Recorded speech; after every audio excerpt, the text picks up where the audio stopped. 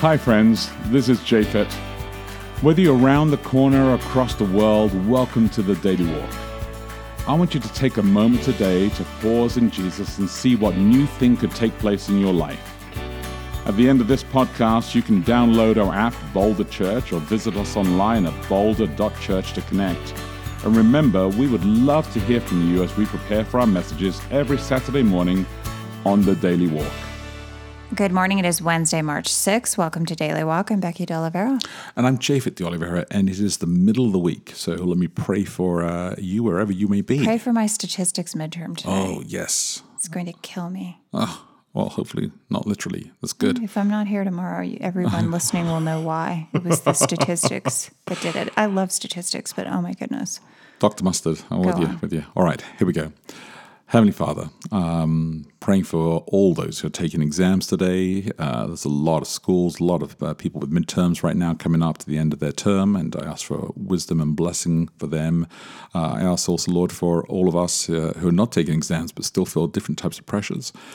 Be with us, give us good wisdom, give us good understanding, and as we read this passage again today, may we see fresh insights, may we discover more about who you are. We ask this in Jesus' name, amen. I'm reading today a little change up this week from the Living Bible, the TLB, Isaiah 3, 1 through 6. Who is this who comes from Edom, from the city of Bozrah, with his magnificent garments of crimson? Who is this in royal robes, marching in the greatness of his strength? It is I, the Lord, announcing your salvation, I, the Lord, the one who is mighty to save. Why are your clothes so red, as from treading out the grapes? I have trodden the winepress alone. No one was there to help me. In my wrath I have trodden my enemies like grapes. In my fury I trampled my foes. It is their blood you see upon my clothes. For the time has come for me to avenge my people, to redeem them from the hands of their oppressors. I looked, but no one came to help them. I was amazed and appalled.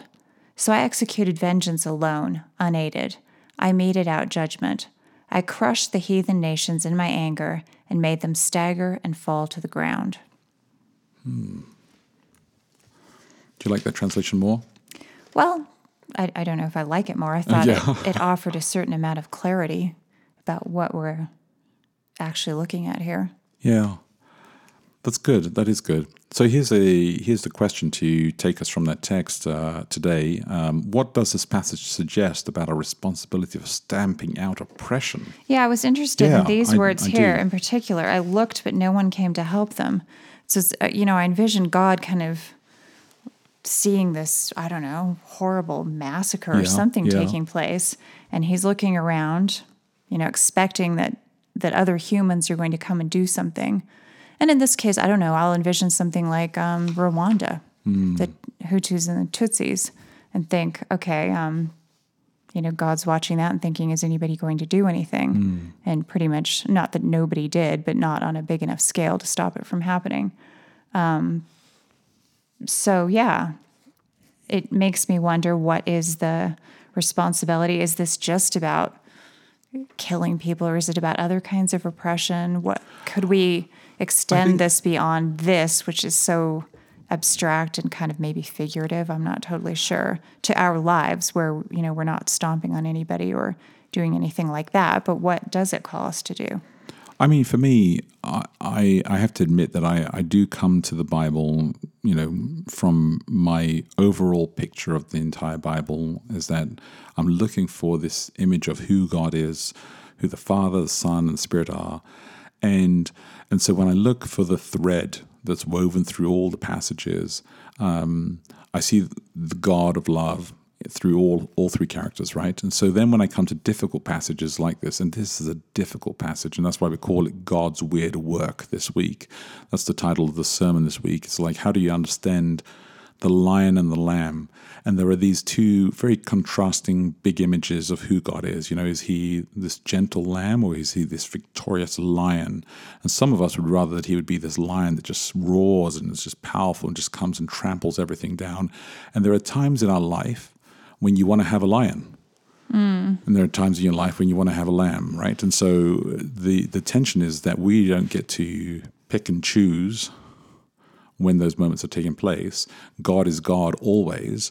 But Isaiah obviously is writing and saying this is what it is. I find it interesting, as I was thinking about this, reading it in the text again today, is that clearly he didn't have red clothing to start off with. He becomes... His clothes are red because they're covered with blood. Yeah, they become red. So he takes on all of this. So he arrives in righteousness and he takes on all of this stuff. So he's like, there's nobody out there. He takes us all on, and he says it is he who comes and he saves us. And so there's this thing about God inside this text, inside this mess, whatever it looks like, this weird work, that God is saying, look, you don't even like this. You don't even know what this looks like. And it's a mess. And I am the one who has to do it all. And I am the one who's going to do it all. Okay, the other thing that kind of bothers me about it is There's I feel more sympathy toward the God character if I'm assuming that these nations are really hideous nations, that are doing awful things, massacring good people.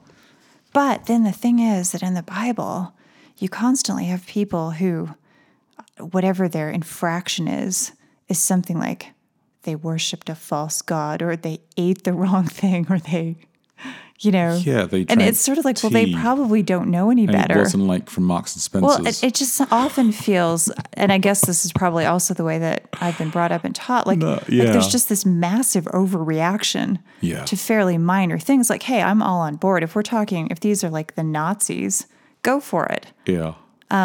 But if they're not, if they're just see, kind of people doing their thing where they don't know that they're an abomination to everything. I want to push back on that and just say that. Okay. I want to push back on that and say, but what if there's some good Nazis? Well, I mean, I was just going to say that's also being overly simplistic. So what I meant when I said Nazis was obviously the bad ones that are being horrible to people. Yeah, I know. That is what I mean. It's always difficult when the enemy is somebody you know.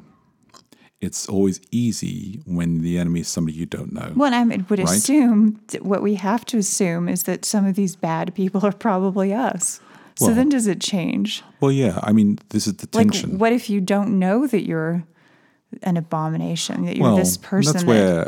That's where the Bible talks about the wrath of God in other places. And I think Paul does a really good job of it in Romans, to say that, when it comes down to the real wrath of God, here God says, look, I give you up.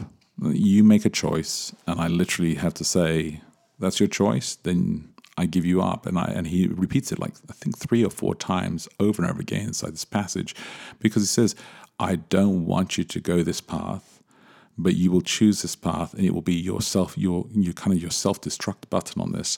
And it's complicated because I think there are some people out there who really want to have a God who is an active agent who's going around massacring people, killing people, right? Who wants that though? They do, because they feel they feel peace with that. They're like, I've actually talked to people who said, no, I really feel better when I know that God is the active agent who's actually causing this to happen, because I need God to be seeking the revenge for me, right? And they need God to actually hurt. They don't think that could ever come back on them? Well, no, because that would be my first thought. No, they don't think that. Why not? I guess because they're the victim. So that's interesting.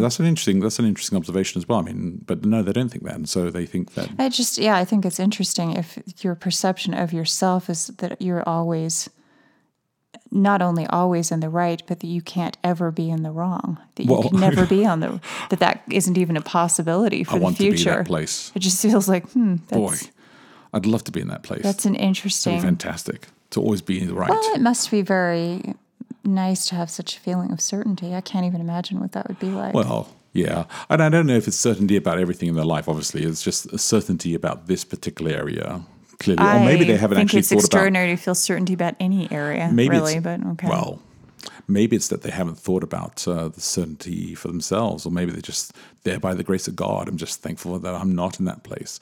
Which is what I talked about last week in church, about the idea that the gospel is portrayed through many different narratives and many different stories. And that's how Isaiah is kind of ending this entire book here, to say, look, there's lots of ways that motivates you, lots of ways to pull you into this story. And so What is it that you need to hear and understand that this is who God is? So think about that. Our time, unfortunately, is up, and I'm going to repeat the question one more time here. So what does this passage suggest about our responsibility for stamping out oppression? Think about that, look after each other, live love, and we will connect tomorrow. Hey, thanks again for listening to the Daily Walk podcast today. Hey, if you have any questions, reach out to us online at boulder.church. And if you can help support us, please feel free to give online at boulder.church/give. Until next time, look after each other and live love.